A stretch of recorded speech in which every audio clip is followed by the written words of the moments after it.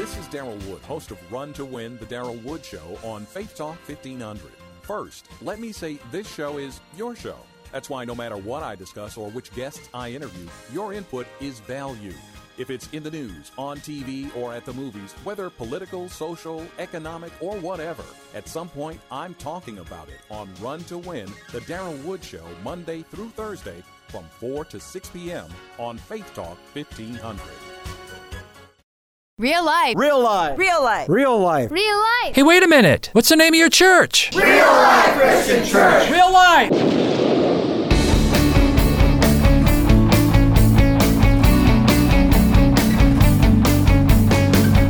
Get real with another edition of Think About It. Real life messages from Pastor Dennis Rasper from Real Life Christian Church. And now, let's listen to the message from Pastor Rasper. Hebrews 12:2, where the Word of God says, fix your eyes on Jesus. So you ask yourself, what would Jesus do? And you do what Jesus would do, and that's okay, but you got to be very careful there because you don't want to reduce Jesus to a moral do-gooder. He is the Son of God. He is also true man in the same person at the same time. And when you fix your eyes and your heart and your mind on Jesus and do what Jesus would do, here's why you do it. Because here is a record of all of your sins. Let's say that's your record. And you look at that sin record and you say, oh man, I'm dead. But here's Jesus' record. Not one sin. And so Jesus says, let's trade. You give me your book, I'll take your sins. I'll give you mine. So yeah, look to Jesus and do what Jesus would do, but not simply to do the right thing. Most people want to do the right thing, and most people are not saved. So you do what Jesus would do because you love him for taking your sin book and paying the debt, crucified for you on a cross, saying, Father, forgive those folks. They don't know what they're doing. And he said that after they brutalized him. Now, today we're going to go to John 5. John chapter 5, beginning in verse 1. It says, there was the feast of the Jews, and Jesus went up to Jerusalem. So he's in Jerusalem. Now, there is in Jerusalem by the sheep gate a pool in Aramaic called Bethesda, which has 5 roof colonnades. In these lay a multitude of invalids, blind, lame, and paralyzed. Well, let's stop there. So Jerusalem was a walled city with gates. The sheep gate was the designated gate where you bring in all the animals of sacrifice, all the animals you're going to sell in the marketplace and all that stuff. And right by that gate, the sheep gate, there was a pool with 5 roofed colonnades, which is, another word for a porch. It's a fancy name for a porch. So you got this pool in the center surrounded by 5 porches.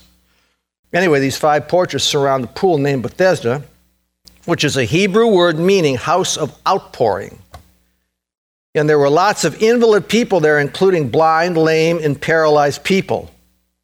And I believe that Jesus showed up at this Bethesda pool for a particular reason because of one man. And this is verse 5 of John 5. One man was there who had been an invalid for 38 years. And when Jesus saw him lying there, and he knew he'd already been there for a long time, 38 years, he said to him, do you want to be healed?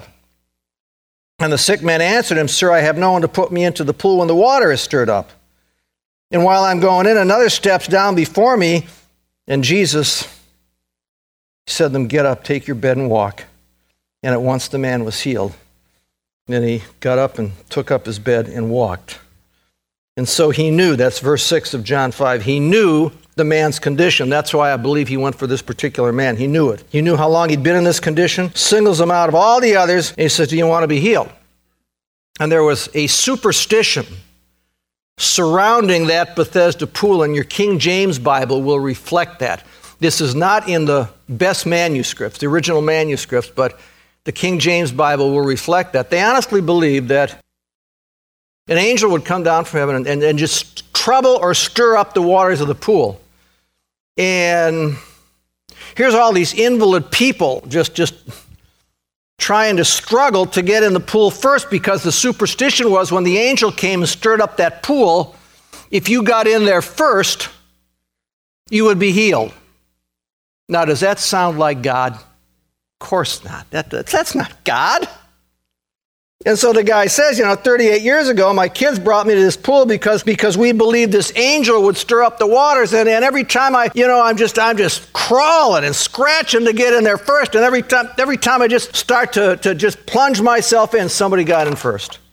And Jesus just looks at the guy compassionately. I see him shaking his head because these people actually believed these superstitions. And Jesus just compassionately looks at this guy. You poor soul, believe in that stuff, He says, come on, take up your bed and go and walk. And now you get to the fly in the ointment. Jesus did this to this man on the Sabbath day, and the guy was carrying his bedroll on the Sabbath, and the rabbis regarded that as work. And of course, that was a foolish man-made law. And the Jewish leaders see him and they say, what are you doing carrying your bedroll? This is illegal by our laws. There are folks like that. There are. And this man says, but this guy told me to take up my bed and walk. And they say, who, what guy? Verse 12, John 5. And they asked him, who is this man who said to you, take up your bed and walk?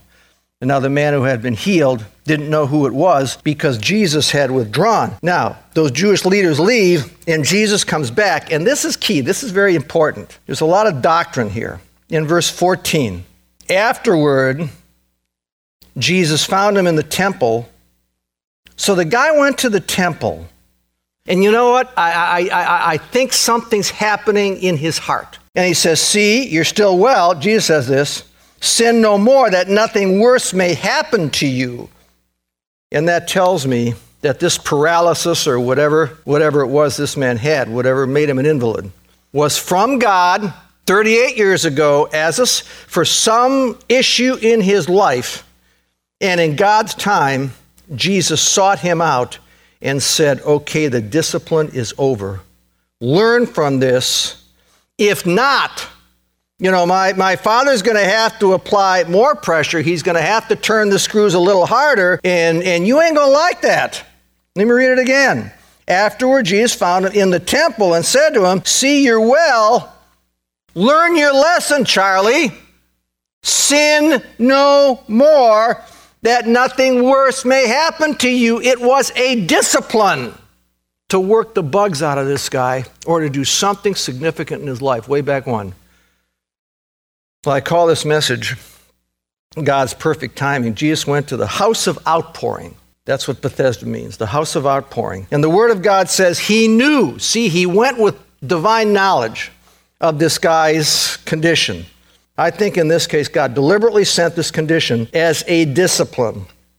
So God the Father sent it at a point in time, and Jesus, the Son of God, came into the world and removed it at a point in time, and that time was God's time. He walks into this area, and there is a multitude of blind, lame, and paralyzed people all over the place, and they believe this stupid superstition that when the water bubbles or is stirred, you got to just scratch your way to get in there first. I see something of Satan and demonic spirits there because I just see invalid people just scratching, killing themselves, hurting themselves to get into this pool. And I said, that's not God. And I'm thinking, just come for this one guy and not heal everybody there is very unlike Jesus. What I thought of was Mark chapter 1, verse 32. It says, that evening at sundown, they brought to him all who were sick or oppressed by demons. All who were sick or oppressed. And the whole city was gathered at the door. And he, Jesus, healed all those folk who were sick with various diseases and cast out many, many demons. And so he healed everybody in the city of Capernaum who came to that particular door. And he worked far into the night, see? But this time, all those people, and he came for that one particular man. Because in the plan of God, time of his discipline was over. It was the right time. And I like to believe that Jesus' words, stop sinning, or the next discipline will be even more severe, got into the man's brain and sunk down into his heart. That's why we find him in the temple. So I looked at this Word of God and I thought about how we use the word seekers, meaning let's be sensitive to people seeking God. We apply that term, seeker, to people who are seeking God. And I really believe we have to be sensitive to people who don't believe in Jesus Christ. We got to be super sensitive to those guys. But I ask myself, is there really such thing as a seeker? Because I look at this Word of God and I see Jesus, he's seeking this guy out, right? Guy's not seeking Jesus, is he? Now look at Luke 19:10. The Word of God says, the Son of Man came to what? Seek, right? He came to seek and to save that which was lost. Romans 3 says no one seeks God. He seeks us. We don't seek him. See, people don't naturally seek the Lord. That's why I question the term seeker. Because we have a fallen, sinful nature, man. And unless the Holy Spirit does something in your heart, you ain't going to seek the Lord. And really what happens is this. You tell someone, hey, man, you're out of sync with this. You're out of step with the Word of God, see? And you talk about their need for the Lord. And they may reject it at first, but I'll tell you something, folks, that rolls around in their brain and it trickles down to their heart, and God's Spirit is working in them through that Word of God that you gave them, and they get interested in the things of God. But nobody ever sought God. Nobody. Nobody ever naturally seeks God until the Spirit of God begins to break down that wall of resistance, and it's all the Spirit. So, God seeks us, we don't seek him. But here, this is so good. He partners with us. He uses our word, our witness, to start the breakdown, this process of breakdown in a person's heart, his plan to use us in the process of salvation. Folks, you talk about being significant. People look for significance or a meaningful life. When the Lord brings somebody into your life and gives you and me the opportunity to bring something of Jesus Christ into their lives, even if they don't accept it then and there, you're part of a whole wonderful process. God doesn't just step in and save them. Jesus says, pray the Lord of the harvest to send out laborers into the harvest. And you're out there in the harvest. And he gives you the distinct honor of partnering with him. And he brings people into your life and allows you to share the word with them. He says, man, I put the truth in you.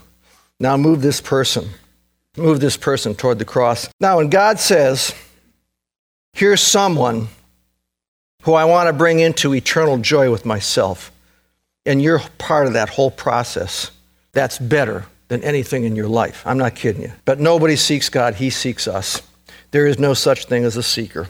So let's look at this deal about God's time and make some points. Okay, this guy waited for 38 years, God's time to bring whatever infirmity he had to an end. And so here's the first point. God's time is always the right time. God's time is always the right time. And Paul says, if you're going to boast in the Lord. We sang about that today. I will boast in the Lord my God. That's 2 Corinthians 10:17. Man, if you're going to boast in the Lord. So let me do that. Let me boast a little bit. Let me boast in the Lord, because I'm learning to wait on the Lord. I used to get so frustrated when what I thought should happen, and it was the perfect solution. What I thought should happen when it should happen didn't happen. But more and more I'm learning to say God's time is the right time. Now you got to pick the circumstance in your life, and you got to write the message here. I'm not going to pick the circumstance in your life. But how often have you said to God, God, now is the right time to make this happen. Now is the right time. It is the perfect time, Lord, to bring about an end to this, or to make this thing happen, whatever it is, see? And more, that's why I'm boasting in the Lord. I find myself saying, God's working. I don't know how, but he is working. And his time is the right time. We have all of our when questions. But I find myself more and more, and this is my boast in the Lord, able to let all the whens to God. And here's why. It's God's word. People will tell you, in God's time, happen in God's time. That can be a lot of insensitive, pious talk too. And unless you're led by the Spirit to say that, it's the Spirit, don't say it, okay? You go to this word, and you build your trust and your endurance on passages like this in Psalm 139, verse 1. O Lord, you've searched me and known me. You know when I sit down, when I rise up. I'll read to verse 6. You discern my thoughts from afar. That's scary. He knows your thoughts. You search out my path and my lying down. You're acquainted with all my ways. Even before a word is on my tongue, behold, O Lord, you know it altogether. You hem me in behind and before. You lay your hand on me. Such knowledge is too wonderful for me. It's so high I can't attain to it. See, now that's something I can hang on to. The Bible tells me that God knows me so well. He's omniscient. He's all-knowing. He knows everything. He knows you perfectly. He knows your future. He knows your present. He knows your circumstances. He knows you're about to crash. Get this. He knows you're about to crash, and he knows your limit. These aren't my thoughts. These are God's. This is your memory passage, I think, for today. 1 Corinthians 10:13. I'm going to read this. Listen. No temptation or testing. I'll read it, testing. No testing has overtaken you that is not common to other people. God is faithful, and he will not let you be, listen now, God is faithful, he will not let you be tested beyond your ability, but with the testing, he will provide the way of escape that you can endure it. So here's what that means. He knows right where you are. That's either God's word or it isn't, right? He knows right where you are. And you're still going through that tunnel. You're still going through that testing, and it says he knows exactly what you can endure. And you're thinking, I can't take anymore. But if you're still enduring it, yes, you can. It says, God, when you can't take anymore, God will provide the way of escape. And he knows you so well, see. He knows when you can't take anymore. So you're saying, God, I can't take it anymore. It's the right time to get this thing out of here. And if you're still going through it, then you can take more. Or else this is a lie. And that's not a lie. And see, and his constant flow of grace, and his flow of grace is constant. You tell like this guy in John 5, he accomplishes his purpose. Time to end this deal. Jesus said, you want to be healed. And the guy says, I can't get into the pool first. And despite his superstitions, despite his doubts, Jesus' compassion comes through and he heals him. Listen, folks, he has perfect knowledge of you. He knows right where you are in your thing.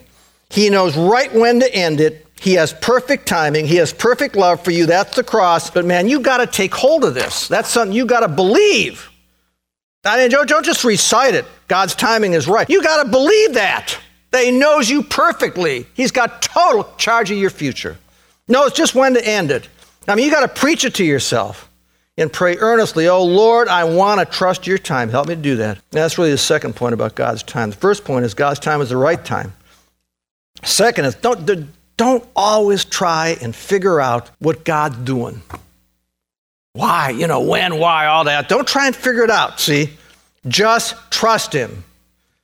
And I don't know why, but I thought of Joshua. Well, I think it's the Holy Spirit. I like to believe it's the Holy Spirit. I thought about Joshua. I'm in Joshua chapter 6, page 178 in this Bible, which doesn't help you a whole lot. The people of Israel in the promised land of Canaan.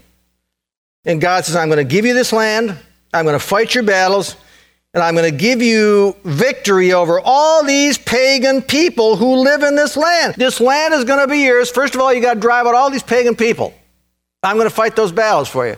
So, man, the Jews are just mowing down all those little pagan tribal people, one after the other. But then they get to this great big city, the walled city of Jericho, okay? Now they get the big deal, Jericho, a fortified walled city.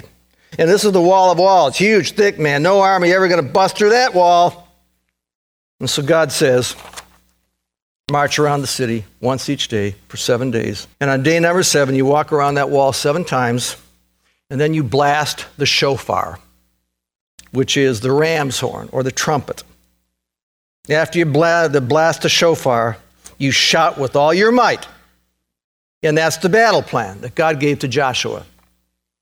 So Joshua is sitting down in a meeting with his generals. And Joshua says, hey guys, no horses, no spears, no siege ramps to scale the wall, no battering rams to break through the gate. And maybe the generals are saying, forget the shofar. Let's get some big logs, cut down some trees, get some solid battering rams, and we'll break through that wall and we'll eat them up. Well, they did it the Lord's way. Verse 20 of Joshua 6, so the people shouted, and they blew the shofars, or the trumpets. And as soon as the people heard the sound of the shofar, the people shouted a great shout, and the wall fell down flat, so that the people went up into the city, every man straight before him, and they captured this city. Now here's where this is going. You don't try and understand God. You don't try. A battle plan like that makes no sense. You trust him. You trust his love. You trust his power. You trust his wisdom, his faithfulness. All working for you. Now, if Israel's army did it with siege ramps, scale the walls, and battering rams and swords, the Jews could say what?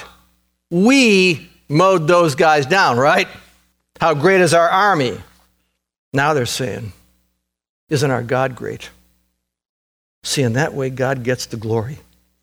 And God is working, folks. Listen now. He's working so the day comes when he comes through for you in his time. And you just know, man. I mean, this whole thing didn't make sense. Look what God did in his time. Different battle plan than you ever had, man, I'll tell you. In his time, you know it's him. And the thanksgiving and the praise well up in you. Yeah, you see God come through, and sometimes this has happened to me. You see God come through, and you've been so impatient with him, and all your whens, and you just want to cry. Man, he's getting glory.